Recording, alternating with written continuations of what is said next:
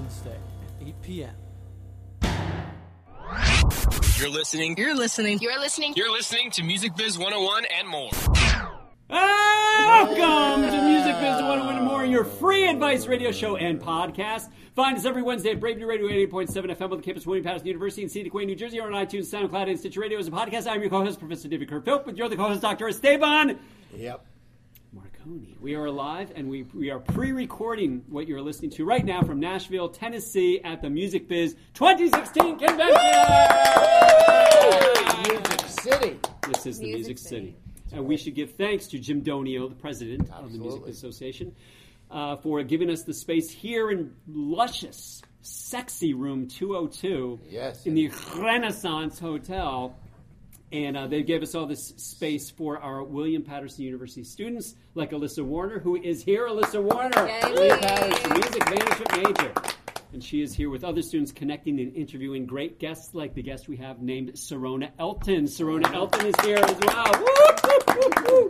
But before we move on, we have two other thanks that we must give. First, we want to give thanks to the folks at Van Dyne Bruno, Inc., and White Hat Management, with artists like Charlie Puth, Dave Matthews, Sharon Jones, the Dap Kings, and Kiss. There's only one place to go for your band's business management. Go to vb-cpa.com. And also, we want to give thanks to Christine Vey, a wealth manager and the president of Vey Wealth Management. Christine has helped many of our professionals at William Patterson University to manage their investments, plan out their retirement. If you're looking for some guidance on how to plan for your retirement, or you have questions on anything from investment, portfolio management to insurance, retirement planning, give Christine a call at 732-455-1510. The number again is 732-455-1510. 1510. Email her at Christine@oyveywealth.com. No, it's Christine@Vey, V-A-Y, wealth.com for advisement. Your money, your values, our focus. And now it's your interview. Alyssa Warner with Serona Elton. Thank you for that illustrious introduction. Thank you very much. It was very well done. I only spit a little. No, I only got some of it on my glasses. Good. So it's fine. Perfect. Serona, how are you? I am great. I am enjoying this interview already. It's pretty comical. It is comical. It's great. So you have quite an impressive bio, I would say. Thank you.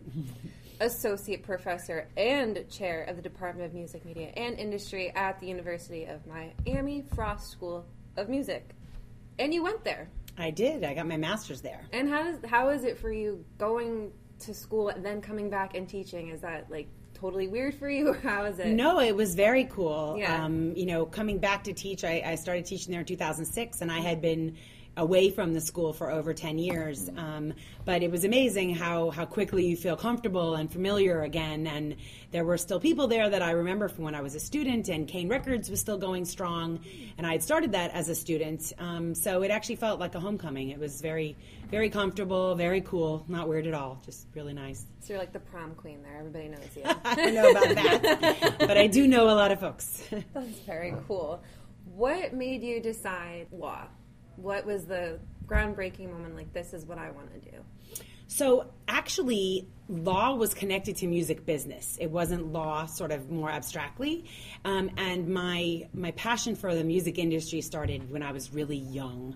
I grew up in North Miami, and my father was in the film and television business. And he had a business office in the business office wing of Criteria Recording Studio, which is a world-famous recording studio, and at the time, a very popular place with the Bee Gees, amongst many others.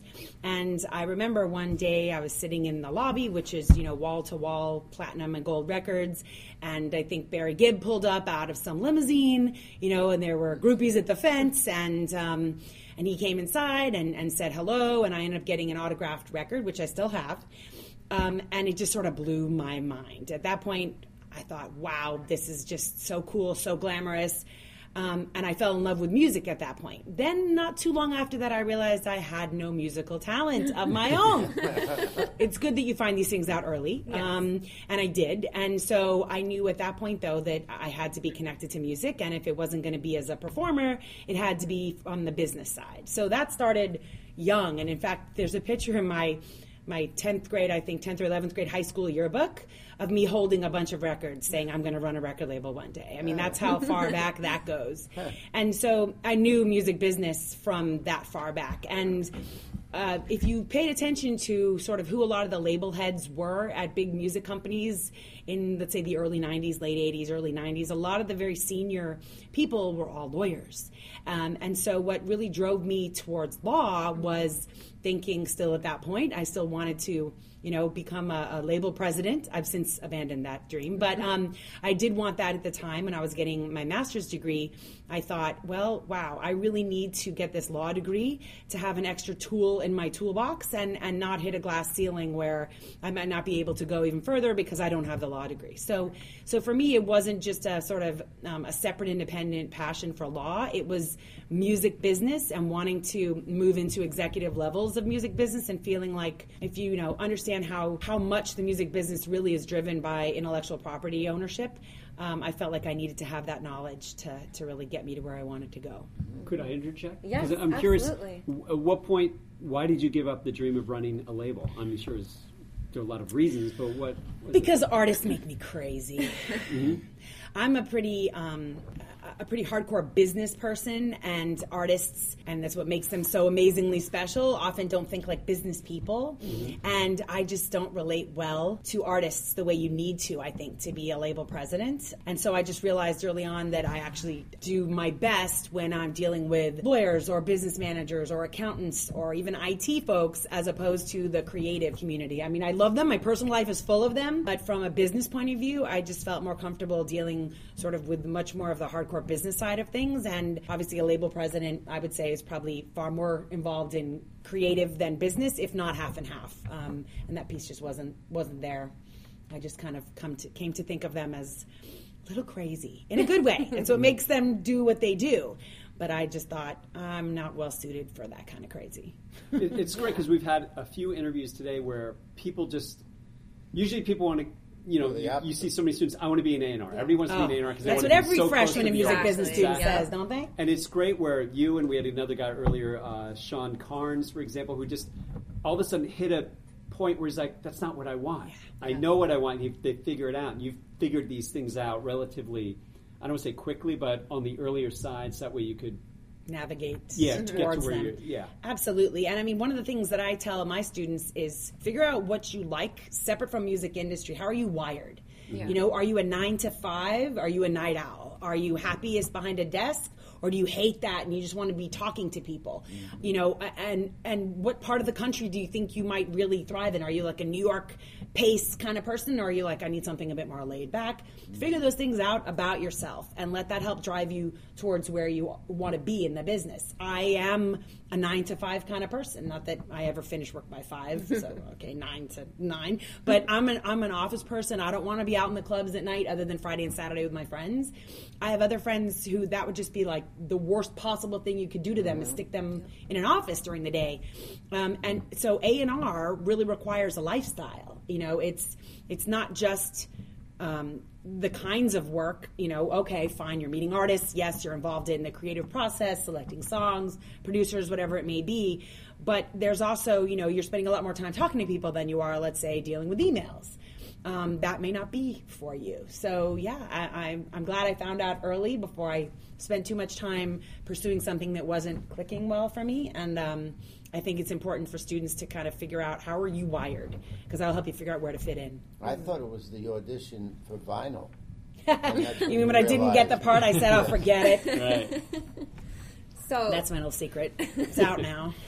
So you were in school, 8 years? Was it 4 years of bachelor's? Gosh. Longer than that? How long were you Well, in it was for? 4 years for a bachelor's, then 2 years for a master's, and then I did law school, but I did it while working full-time at EMI. And so when you go to law school part-time, it's 4 years, not 3.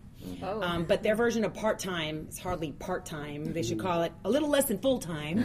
So instead of 5 courses a semester, it's 4 courses a semester. And you're in class Monday through Thursday, either 6 to 9 or 6 to 10 p.m.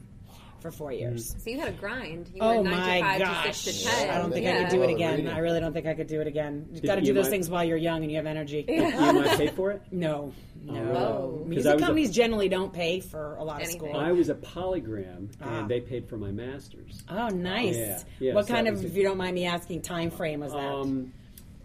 93 to 98. Okay. So I was at EMI starting in 95, and they gave you a little bit of money. It was like $2,500. You're like, that was books. That didn't cover much. And they generally just they weren't doing a lot of that. So it became less and less common and more of an exceptional kind of thing.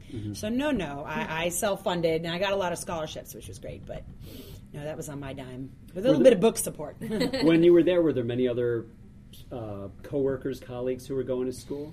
Because really. I was in my company, I was the only person taking advantage of this tuition reimbursement. Wow, how crazy! Those people should be kicking themselves in the butt right now. That's what I tell people, you guys, somebody wants to pay for your You'd be schooling, crazy. do it. You'd be absolutely crazy. Yeah. No, there weren't others that I could think of. None that were in my my work circle that I knew of. I was the only one crazy enough to maintain that lifestyle. But But that's also the music business sort of moniker, that it's a great business run by a bunch of C students. Yeah, I don't believe Their that. bachelor's it's not a credential crazy business that we're all in. No, here. that's very true. That's it, the bachelor's, and then let's do something. So That's true. But it's interesting. I think though that definitely for law, and I think in other areas as well, you start seeing people that do have more advanced degrees that have learn something, know something about sort of hardcore marketing and branding, and then bring that to the music business as opposed to just sort of stumbling through it in the music business. I meet more people that have master's degrees. Law certainly is full of a bunch of people that went to Harvard and Yale, and I was just at a Warner Music Group legal meeting last week where they brought together all the different business and legal affairs attorneys from around the globe, and the resumes were just unbelievable. And I meet more and more people now that do have MBAs or some masters of marketing something. So I think it's changing a bit because I don't think it's enough to just use your gut anymore. There's much more going into sort of business intelligence and making sound business decisions based on, for example, interpreting data, right? The music business is trying to figure out how we're going to use big data to make better business decisions. And we are at the early days of that and learning how to do that. Right. And it'll be interesting to see how that evolves over time to kind of pair up with a lot of what's always been the label president's gut, right? Yeah. We talked to a lot of when we talked to a lot of the guys in New York City. That's exactly what we pitched too.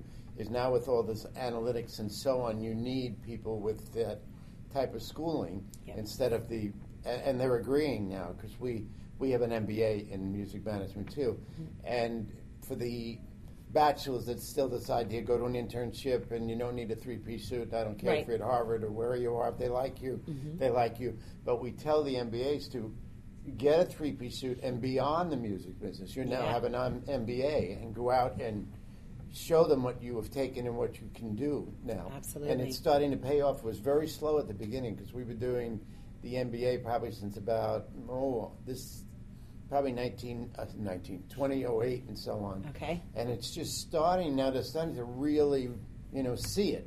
Absolutely. And they're seeing the need to have somebody with those skills. In that stage of you going from EMI to law school, how did you even find the time to find a job at EMI? So I'll give you the chronology. So I did my bachelor's, then I went to get my master's at the University of Miami. Right away? Right away from undergrad. Because my undergrad was at the University of Florida. There was no music business program there, but back in the day, some of you around the table will remember, back in the day there were local music video shows on local cable access television. And in Gainesville we did have 2 local video shows, and I set up all the interviews with artists, I did the music news on the air, because that was pretty much the only music business happening in Gainesville. So I went straight and did my master's. As I finished my master's, I knew I wanted to get a law degree. So graduated my master's in May, was getting set to start law school in August, also at the University of Miami, when a good friend of mine who had graduated a year earlier than I did out of the master's program. And this is an important lesson that I tell all my students all the time. You'll often get your first job from a fellow student, especially one who graduates like a year ahead of you, who's already out there. So this friend of mine was working for EMI in New York, called me and said, I know you're planning to start law school like next week, but there's this great job that you'd be perfect for, and you should interview for it. It was a major label. It was New York. That was where I was heading, so it sounded right up my alley. So I had the interview, got the job, and the law school at the University of Miami was prepared to hold my admission for a year, like a deferment. So I thought, great, I'm going to go to New York. If it doesn't work out, I can come back and start law school a year later. So I moved to New York, was working for EMI already, so I moved to New York with the EMI job. Worked for EMI just for a year without being in school. That was nice. And then said, right, okay, I'm staying here for this, but I'm not giving up the law school plan. So knowing that about halfway through that year, I then started applying to programs that had night law schools in New York. There were a handful, Brooklyn Law, which is where I ended up going. Fordham had one, a few other schools did. And so at that point I thought, right, I'm still going to get this law degree, but I'm full-time at EMI. So I applied and started law school that following fall at night. So I was already at EMI and then decided I got to find a New York part-time law school. But the thing for people who are listening to think about when they consider that time suck that they're losing, it's so short term. Oh, it's you nothing. Know, you it's did a blink of an 4 eye. years. I mean, 4 years when you look back now, 20 years later. It's nothing. It's nothing. And you have your whole life. I mean, Yeah. if you, maybe you're lucky enough to retire early. We should all be so lucky. But if not, you're probably working to 67, like, Right. many people, or whatever the retirement age will be by then. Life is long. When you're like 22, get it done then before you have a family and a mortgage. And if you're going to keep going to school, just knock it out earlier. Doesn't mean you can never come back, but it just gets infinitely harder the more complicated your life is later. So, you'll get a life in 4 years. I mean, and even with that time drain, I still went out on Saturday night, because you can find one night a week to go out if you are really pretty hardcore about how dedicated you are to everything all the other days of the week. I still went out on Saturdays. Did you find the learning experience better for you while you were working?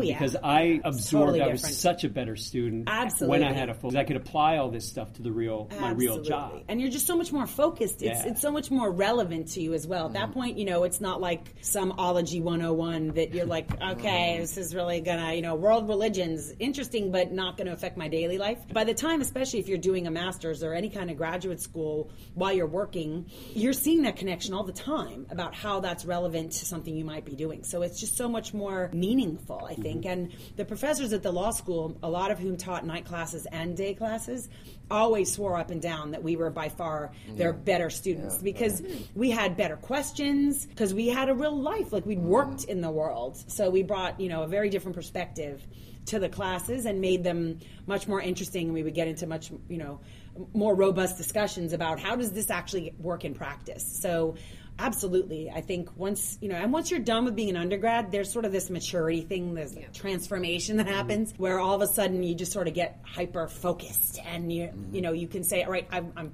paying the money, or whoever, somebody's paying the money. You really realize the dollar value of the time you're spending, and you have a mission, you have a goal to accomplish, you kind of really can laser focus in, I think, in a way that a lot of undergrads don't necessarily. Some do, but it's a little different. One of your career highlights was that you helped create Global Release Identifier Grid.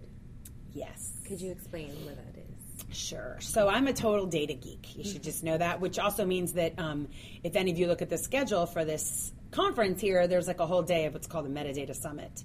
So when I was at EMI, I actually started off, sounds totally strange coming out of a master's of music business with an undergrad in finance, I started off in the IT department in a role called a business analyst. And ultimately that's a person that can translate between people who do a job and people who need to build systems for those people who do a job so that they're talking the same language and make sure that whatever's being built serves the purpose. So I came up over the years in EMI, moving out of IT and then into royalties, and then ultimately into sort of mechanical licensing. But towards the end of my time there, I also had part of my role was being in charge of repertoire data services. And that role has grown tremendously today at the companies. That would be a person who oversees all the data standards for capturing product data and then all that data being provided out to digital partners. Myself and my boss were the two global EMI representatives on an industry-wide project that set out to do a couple of things. We believed we needed a new identifier for digital products, right? In the digital space, if you can bundle any way you want, then, unlike in the physical world where you're like, here's an album, here's a single, maybe here's an EP, you could bundle up to your heart's content. You could say, okay, here's the album with these 2 extra tracks, here's another version of the album without the extra tracks, here's 3 tracks and a screensaver and the lyrics and the booklet, here's 2 tracks, like you can go crazy, right? Because shelf space is not an issue. So the thought was that the number of products being put into the marketplace is going to explode, including all the single track digital products, by the way, and we need an identifier for those products. And so that group created something called the grid. Interestingly enough, though, the timeline of the grid going live didn't happen before iTunes launched. And so iTunes launched and needed a unique identifier for all those digital tracks. And so what ended up being used was the ISRC.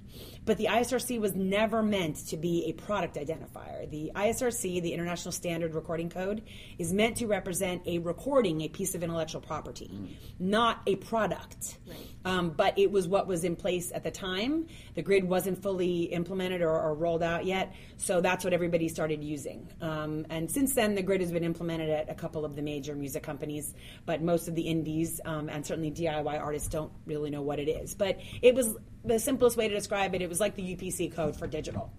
That project also created what morphed into now something called DDEX. And that was to start developing a set of electronic data interchange messages. If you think about the way the banks communicate, right? If you're transferring money, there's standard messaging, not just the identifier, but you have to agree if I'm going to send you a data file with 5 fields, what are those 5 fields? They have to be 5 fields you're expecting to get. So the music industry, realizing that we were going to be passing data back and forth with companies like iTunes, we needed a set of data messages, standards.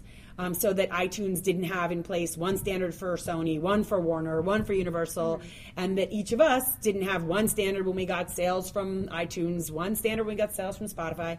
So that was the idea behind the set of messaging suites, and that became that project, which was called the MI3P, Music Industry Integrated Identifiers Project, turned into DDEX, which is alive and thriving today.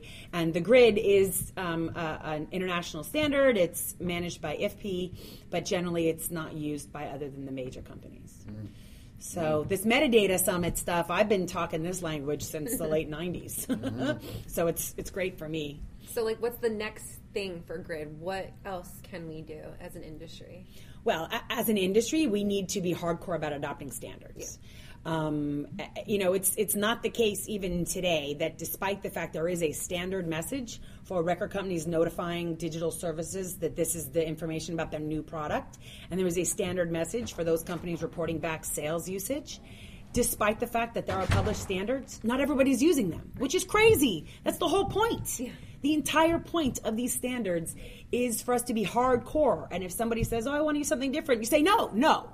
Do you think like Bank of America or some bank could just go rogue and decide not to follow a standard? No, it's we have to be much more rigid about enforcing those standards. And what we're seeing in addition to the messaging is something called style guides. And those are really standards around naming conventions and things like that.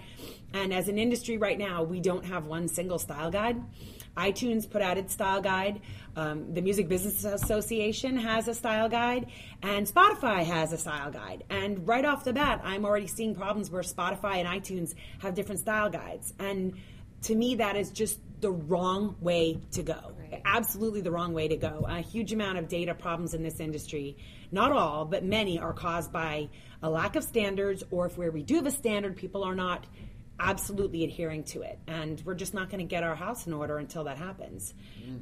That's a big thing. So what I would say to students is learn all about this stuff. And when you go and work at a small company, a small record company, a small publishing company to start off with, or even a big one, push this point. We have to learn the standards and abide by them. If we want to see efficiencies come out of all this information management, still lots of problems, in the whole information pipeline, which ultimately prevents people from getting paid. And if we could really be pretty rigid about these standards, I believe it would really make a difference. Like you're saying, there's not a lot of enforcement with it. How can somebody enforce all these things? Well, that's the problem. Yeah. It's not like there is, a government body that kind of can crack down. It's all voluntary on some level, right? And you just kind of wonder if at some point some of the big players can just sort of choose to say, you don't get to play ball unless you do this. So you need a Universal, Warner, and Sony to all, without colluding. Yeah. I guess I don't know if that's collusion or not. Or the big DSPs, right? Because they're the recipients of it, but there's the question, right? Is iTunes really going to tell one of those majors, or not iTunes, but whoever, Spotify, you name it, really going to say, you know what, I'm not going to put your content out if you don't change to the standard. And until somebody is prepared to really, drop that, kind of demand, companies will still have their own slight variations on it. It sounds it reminds me of, the banks and how they took over everything, and I feel like that could just happen in the music industry if we don't get together. What I found, which was a little frustrating, is, I left EMI in 2003. I moved back to Florida. I did some other stuff for a little while, and then got back into the music business as a professor and started consulting. And then I started, coming to these events every year. And the first real metadata summit that they started having here was several years ago. It was really, really small. And when I heard people talk about the problems they were having, my head I just wanted to explode, because these were problems we identified in the late 90s, early 2000s. Are you kidding me? That the industry is still struggling with this stuff? This is not rocket science. We knew the answers then, 13 years ago at least, if not before then. Why haven't we had the will to do it? It's just ridiculous. And some of it, I think, is just a lack of willingness to follow standards. Everybody wants to be a snowflake, The other of which is, I think, senior management, like CEOs, CFOs of the big content companies have to understand how important this is. And, I remember back in the day, like late 90s, trying to go to bat for money to do data cleanup. And, if you can imagine, you're lined up at the CFO's office, and some people were in front of you pitching, I need $200,000 to make this music video. And someone's like, I need $300,000 to do this really cool thing. And then here you are, I need $300,000 to clean up our metadata. And, the CFO's like, oh God, go away. I don't want to hear from you. And today it's still a challenge to do all the kinds of things that I think a lot of people in these big companies would want to do in terms of data cleanup and system changes. They still struggle to get the approval from the people that control the dollars to fund the effort, and what you'll have CFOs say is, well, what's the return on investment? Why should we spend another $500,000 cleaning up the data? And it's very difficult to prove out a return on investment. But, on some level, if I look at you and let's say I go to your house and your house is an absolute pigsty, and I say you should clean this up, and you sort of say to me, well, what's the return on investment? Well, some things just need to be done, I mean, it sometimes can be hard to quantify into exact dollars and cents, but it's one of those things to me that just is so obvious, and yet that's the pushback you get. Again, you can also say, well, it's long term. It's beyond what we even know, but it's investing in the now for things we probably don't even realize we're going to benefit from. Absolutely. And when you have publicly held companies that are thinking quarter to quarter, they have so much pressure to do that, so they're going to fund the music video that for has Beyonce a quick return right away. Because exactly. we know, So it's hard, and those are the factors that work against getting our information house in order. So it's not going to implode. It's not about to go off the cliff. It's just that it's gotten a lot better, but it could be so much better still, and I just don't think it's moving fast enough. It needed to be done yesterday. Yes, like 13 years ago. So you've had all of this experience with EMI. You've done incredible things with, help creating Grid. Why go to teach? In that I was in Miami. I wanted to stay in Miami. And despite growing up there, I'm British and Australian, and I don't speak any Spanish at all, which is really pathetic. I took French in high school, and I should have taken Spanish. So I don't speak any Spanish. And the music industry in Miami is primarily Latin, not exclusively, but doing the kinds of work that I had done at EMI, it was going to have to be, let's say, something in the Latin regional office, and without complete fluency in Spanish, that was not going to happen. And so that was one of the factors that sort of had me thinking, okay, so if I want to get back into the music business, what are my options in Miami? And the truth is, this is another thing I tell my students, if you've decided geographically you want to be in a certain place, then that doesn't mean necessarily you're going to get your dream job there. Maybe for your dream job, you have to go somewhere else, right? You kind of have to decide what parameters you're trying to work within. So I was in Miami and said, right, okay, dream job's not going to happen in terms of information management type stuff. What else would make me feel really, fulfilled? And in my hunting around for things, I came across the job at the University of Miami, and it was such a perfect fit because obviously I knew the program really well, having done it. And there were times over the years I was at EMI, particularly in the early days, where I actually would travel around the country training people on how to use certain systems. So I was sort of a training officer in terms of teaching them how to set up what we call label copy, but now we call product metadata. I was like the main person training people on that. And then when we finished putting in place a royalty system, part of when you put in place a system, particularly a large system, at the tail end of the project before you kind of turn it on, you have something called a user acceptance test. And you are taking a bunch of people who are going to be using this every day through every piece of the system and having them kind of try to do their job, make sure it works. And so for that project, there was like a 12-week UAT every day for like 5 hours. And I ran that, and it was in a classroom setting, and I would say, okay, everybody, for today, we're all going to set up a new vendor, okay, everybody, this is how you do it. So there was a lot of training involved, classroom settings, and I loved those days when I was at EMI. I really enjoyed them, and I always got great feedback from the people that were in those classes with me that really enjoyed it. And so, when I came across the job at UM, I thought, wow, this is such a great opportunity to take my music business knowledge and combine it with something I really enjoyed over the years, which is teaching and explaining things. And so it just kind of came together really well. And actually, just before I even started teaching, knowing I had gotten the job at UM, I then started consulting to also kind of keep one foot in the industry, and was flying back and forth a lot to New York, which is something I've done pretty much ever since 2006, so that I kind of was able to be both in academia but stay very involved in the industry itself. So you said Miami had more of the Latin genre to it. I saw that you also worked for the Selena brand. Is that based in Miami, or how did that work? So funnily enough, no. The Selena brand was a sort of a small spin-off endeavor that I did with Selena's family. We're talking about not Selena Gomez, Selena Quintanilla. Selena Gomez was named after Selena Quintanilla. Yes. It was a project that I worked on with her family, and they're based in Corpus Christi, Texas. But the kind of work it was really could have been done from anywhere, in that it was related to the licensing of her name and likeness, name and image. So that was a little sort of I don't want to call it a project, but a little endeavor that we set out to do. And it was interesting. It had some success, but we ultimately decided that, it made more sense to just have the family handle those matters going forward. So I got connected with that through a friend of mine who was at EMI Latin in Miami.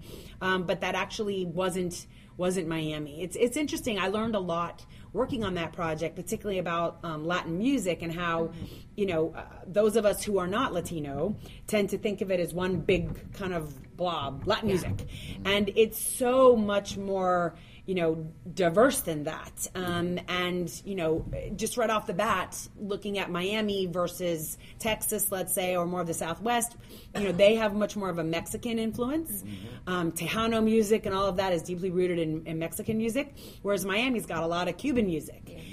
So, it's the Selena project was really based in Texas in terms of the content, but Miami is Latin with much more of a Caribbean kind of influence. So you jumped from Florida to New York. I feel like they're totally two different spectrums. How is that transition between the New York music industry and Florida? Well, they operate quite differently. I mean, New York is what you would imagine it is. It's fast-paced, it's what have you done for me lately? Keep going. And I kind of like that pace. Miami, the pace is a little bit slower. I think it's a little bit more influenced by Latin America, where, in general, business has a little bit more of a laid-back pace to it. That's just sort of sort of the way of it, I've found. But I'm nowhere near as active in the Miami music industry as I am in New York. Most of my music industry work, consulting work, contacts are all really with New York, as opposed to Miami. My main, all my time in Miami is focused mainly on the university. I know people all over the Miami Latin music industry. Of course, it's a small community, and I've been on the Florida chapter Grammy board, and I know lots of those folks. But most of my work outside of the university has been for projects based in New York. When you consult, what does that mean for an attorney? Yeah, so it's interesting, though. I mean, I am a lawyer. I'm licensed in New York and Florida, but I don't get consulted on legal matters. The kind of consulting work that I've done has more to do with business process. So the business processes that are used by people processing royalties or processing mechanical licensing. Let's say let's just take mechanical licensing for an example. It seems like a 20-step process if you really understand what's involved, which is more than just going on the Harry Fox website. Right. Mm-hmm. And so I'll be brought in to look at how a process is working and figure out how it can be improved, for example. Like one of the projects I did with Sony involved taking their existing they called it copyright administration department, where at one point in time people were working very siloed, so that some people worked on physical products, some worked on digital products, some worked on video, and said, hey, let's restructure this department to have people have a bit more of a holistic look, so that if you're working on the Beyonce project, you handled everything for digital, physical, and video. So I helped them come up with a way to restructure that department. The royalties group at Sony, they had implemented a new royalty system, had some snags. I was asked to come in and look at sort of the way they went about it, identify ways to fix some of those snags. So that's the kind of work that I tend to do. It tends to be involving royalty processing or systems, mechanical or copyright licensing or systems, that kind of stuff. So you're more on the contractual side of law. Have you ever done anything with litigation? So there's this tiny little time spot in my bio where when I first moved to Miami, I mentioned I went out of the music business. Yeah. I actually became a criminal prosecutor for a few years. I was an assistant state attorney in Miami, which is like the fourth largest prosecutor's office behind like New York, LA, and Chicago. So I did that for a few years, and that was pretty litigation heavy. Yeah. Within a few years, I had like 6 jury trials. Oh, wow. They throw you deep in the deep end to see if you can swim. It's a little crazy. So I did have some experience with that, and I've been an expert witness before with respect to calculating royalty damages. Right. So those have been my main experiences with litigation. It is intense. How often were you in the courtroom, would you say? Oh, well, as a prosecutor, 5 days a week, every day. Oh, every day. Every all day. The time. You're in the process. Because if it's not a trial, you're dealing with motions in front of the court. So literally, you are in your courtroom pretty much 5 days a week. How would somebody go about... because with family court and criminal court, you can go ahead and file an order to show cause or do an emergent motion of enforce litigants' rights. How does somebody go up to you and say, I know somebody's suing, or I need to sue somebody, they copyrighted my work, I want to take them to court? How does that process go about? So that's civil, right? That's not criminal. Copyright infringement is a civil case, and it's brought, generally speaking, under federal copyright protection, unless you're talking about something that's not protected by federal law, like pre-1972 sound recordings, right? So first off, if somebody has infringed your copyright, you need to understand if they've truly infringed and understand what the basics are of a copyright infringement case, right, which is access and copying, right? So you make sure you actually have a case. That's one of the first things a lawyer is going to do is look at the facts, and because you get crazies. People will walk out of there and go, Prince stole When Doves Cry for me. Sure he did. So that's one of the first things a lawyer is going to look at. Is there any merit to this case? They'll have to figure out if they're going to be bringing a case under the federal copyright law or under state copyright law. Again, that's only going to apply to sound recordings that are not protected by federal law, pre-72.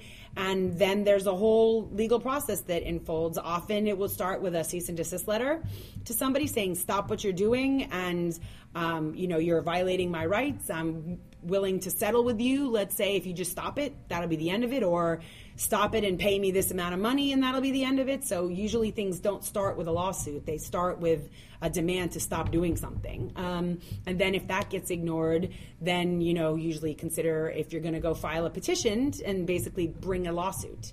And your petition outlines the allegations and all of that. and then the defendant has to file an answer, and then you fight out whether or not the case should be dismissed. That's the first time you start seeing real documents that make legal arguments, and you go from there.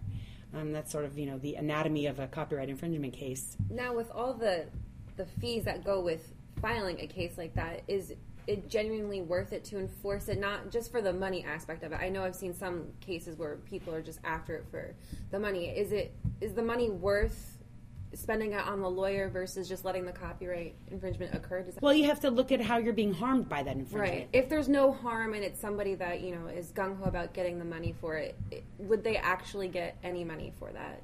I'm sure, I don't have any statistics, but I'm sure for some amount of cease and desist letters that get sent, and you could hire a lawyer to send a cease and desist letter. That's not going to cost you thousands of dollars generally.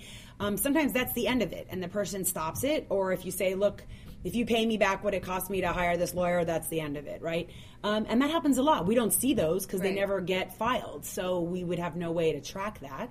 But, absolutely, if you're going to go beyond that, going to trial is an expensive matter. You're going to add up legal fees, and who knows what the judge will decide. And so all along the way, you'll have to decide if it continues to be worth the money. And from my understanding, judges generally don't have, like with lawyers, they don't go to entertainment law school. They go to a general law school, so they might not necessarily know.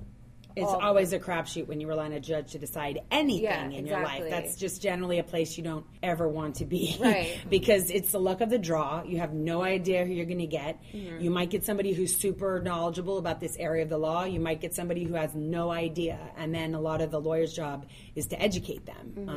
Mm-hmm. Students don't necessarily realize when you get a law degree, it's a general law degree. Yep.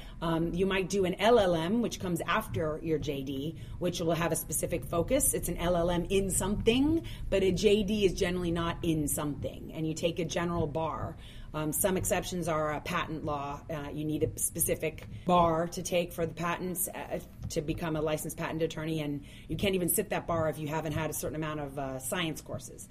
But generally speaking, a JD is a JD. And so the chances of you getting a judge that's had any kind of entertainment law, intellectual property law, you have no idea. And judges are crazy and juries are crazy. So you always try to settle things out of court, always, if you can. Yeah, I mean, you can go to court saying, my work's been infringed upon, but meanwhile, he just did 20 years in the criminal system and would have no idea. Absolutely. A lot of what lawyers do in trials is educate. Educate the judge, educate the jury. There's a lot involved in that. So I guess going back to teaching was just natural, and because you'd be educating anyway if you were going to trial. Yeah, one way or another, you're always educating somebody on something. Yeah. Well, good. Awesome. I've accomplished something today. Woohoo! One last question, because I saw you're an avid Prince fan. Oh, yes. I have to ask. My heart is broken. I know. What have you been doing to cope with the loss of such an icon?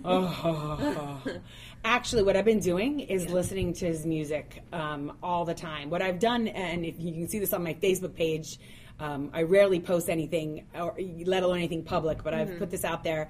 3 weeks ago, I started saying, every single week until I'm through all of them, I'm going to re-listen to every album in the order that he did them. And so each week I start with the next one on Sunday, and just all through the week just listen to it and listen to it and listen to it to refamiliarize myself with the songs. And it's like, it's like seeing old friends and stuff. And so I'm now on week 3. So I just started that this Sunday. And so I'm going to keep doing that. And it's going to take at least the better part of the next year, because the number of albums he's put out is a very, very large number. But so that's been what I've been doing to cope with it. What week is once 3? I Is stop this crying. 1999 or No, Purple not Rain? yet. Nope, not yet either. This is For You. So the first week was, wow, now I'm drawing a blank all of a sudden. The first week, his first album was called Prince. Actually, the second album is called For You. Hold on, I should not be drawing a blank, but you guys just totally caught me off guard. So I'm like, it is. I'll tell you right now. She doesn't really like Prince. Oh yeah, She just wants attention. Yeah. If you only knew. Dirty Mind. Sorry, Dirty Mind is album number 3. So it was Prince, and then For You, week number 3 is Dirty Mind. Then it's 1999. no, then it's controversy. Then it's 1999. Yes. That's what I thought. See, I know. I guess you're not a true Prince fan. I am not. I like Prince more now than when I was in high school. I hated Prince. I did like Purple Rain though. Everybody. Good. I'm glad you came around to it eventually. Yeah. Yeah, and Let's Go Crazy. I get upset with Let's Go Crazy when you hear it on the radio. They always cut the guitar solo. Oh no, that's such a great Talking guitar about solo. Michael Jackson's son? Yeah, that's right. It was right up. Good thing for Michael Jackson though, because he opened the door for Prince, especially on MTV. Yeah. Would you say? Because when was 1999? Let's see. Michael Jackson was 82, and 1999 was right around 82, because Purple Rain was 84. Yeah. So it was. Yeah. Has anyone ever told you, Serona, that if you married Elton John, your name would be Serona Elton John? Oh. I knew he said there was a joke coming. Yeah. I was waiting for it. I wrote that one down yesterday. Did you and come up with that? I did on my own. I Oh, my figured you've been goodness. asked that before. You have been asked. Actually, my that name before. would be Serona White because his name is Reginald Dwight. Reginald Dwight, right. Yes. But I will give you back a funny story. So my father's real name is John Elton, and back in the day when people actually used phone books, it was of course listed by last name. So it was Elton, John, and every so often we would get a phone call of somebody Right. saying, "Is Elton John there?" And you're like, "Well, no." Kind of. So that did happen occasionally back in the the old days with phone books and all that stuff. So I do have a real quick question. You were involved in securing the mechanical licenses for EMI when the iTunes store opened. Yes. So we just heard there were a number of lawsuits brought against Spotify, for example, recently, because the mechanical licenses were not properly licensed by companies like Spotify. And I was curious how you felt about that, considering it's 13 years later since the iTunes store opened, and it's almost like going back to square one in a way. Yeah, so it's interesting. I feel two different kinds of sympathy, actually, at the news about that case. Of course, my first sympathy goes to publishers and songwriters who are not getting paid, obviously, right?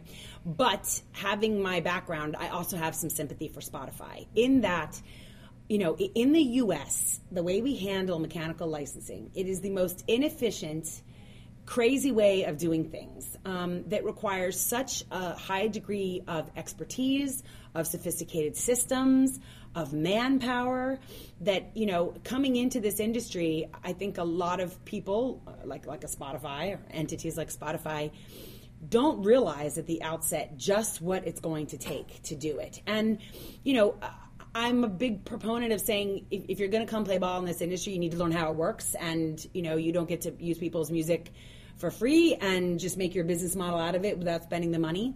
But I can also look at the mechanical licensing process in the U.S. and say that is just so broken, where you literally are having to confirm on a share-by-share basis. And if you look at some of the popular urban tracks, often urban tracks because samples just make it exponentially more, you could have 15 writers. And you're confirming each share with each writer's publisher. And having to capture all of that in a system and pay that all back out. And, you can't walk in Office Depot and get a system that does that. And in fact, if you look at the major music companies who have to pay this sort of thing, just like, Spotify would, right now, Sony has a system, Warner's using the Sony system, and Universal has their own. And the projects to build those systems are multi-million-dollar, multi-year projects. It's not a small undertaking. And that system has no other use for anything else. It's just U.S. mechanicals. And so I think it seems to me, obviously, Spotify didn't quite realize what it was going to take from an infrastructure investment point of view. And so shame on them for not figuring that out at the outset. But wow, why do we have to make it so hard? I think that if you look at the way it's handled in Europe and just about everywhere else in the world, where there is a central society, or even two, that maintain all that information so it only has to be correct in one or two places, then all the DSPs can work with them, rather than everybody having that same thing in their systems. I bet if you took a really popular song that's been covered by a lot of people and you looked across, they will exist in Sony Records, Warner Music, Universal, the record side, the three publishing sides probably for some reason or another, iTunes, Apple Music, Spotify, everyone's got them in their systems, plus ASCAP, BMI, CSAC, HFA, everybody has some variation of that in their systems, all of which are probably not identical. And you think, how does this make any sense? So sympathy because ultimately it's causing people not to get paid, and there's no excuse for that. But sympathetic because I can imagine, just staring at what's involved to do that as an entrant coming into the music industry, saying, wow, so I've got to basically come up, spend a couple $1 million, hire a bunch of experts to build me some kind of tool, and then hire an army of people to do this work. Yeah, that's true, but wow, is that really, what we should be spending the money on? Shouldn't that be a bit more streamlined? Well, I think we should streamline this interview and put a stop to it right around now. Okay. What do you think about that? Because we've run against a wall. Well, it's been my pleasure. Time. Yeah, I know. So we want to first thank Alyssa Warner for doing a wonderful job. That was great. A+. That was definitely a C-level version of that. No. And we want to thank Serona, Elton John for being here and making this happen. I have all your records, so I'm going to listen to one every week. One a week. 1999 is in there somewhere. We want to thank Dr. Esteban Marconi for being here and keeping into it. Yeah. And this is, of course, my co-host, Professor David Kirk-Philp. But you can call him Professor David Kirk-Philp. Okay. And that is on. So we want to thank myself. Thank me very much. That's right. And we want to thank you for listening to Music Biz 101 and more on Brave New Radio 88.7 WPSC, and also find us on SoundCloud, iTunes, and Stitcher Radio. And at the end of every one of these interviews, we don't say hello because that would be the wrong thing to say instead. The thing that we say, Serona, is goodbye. Adios!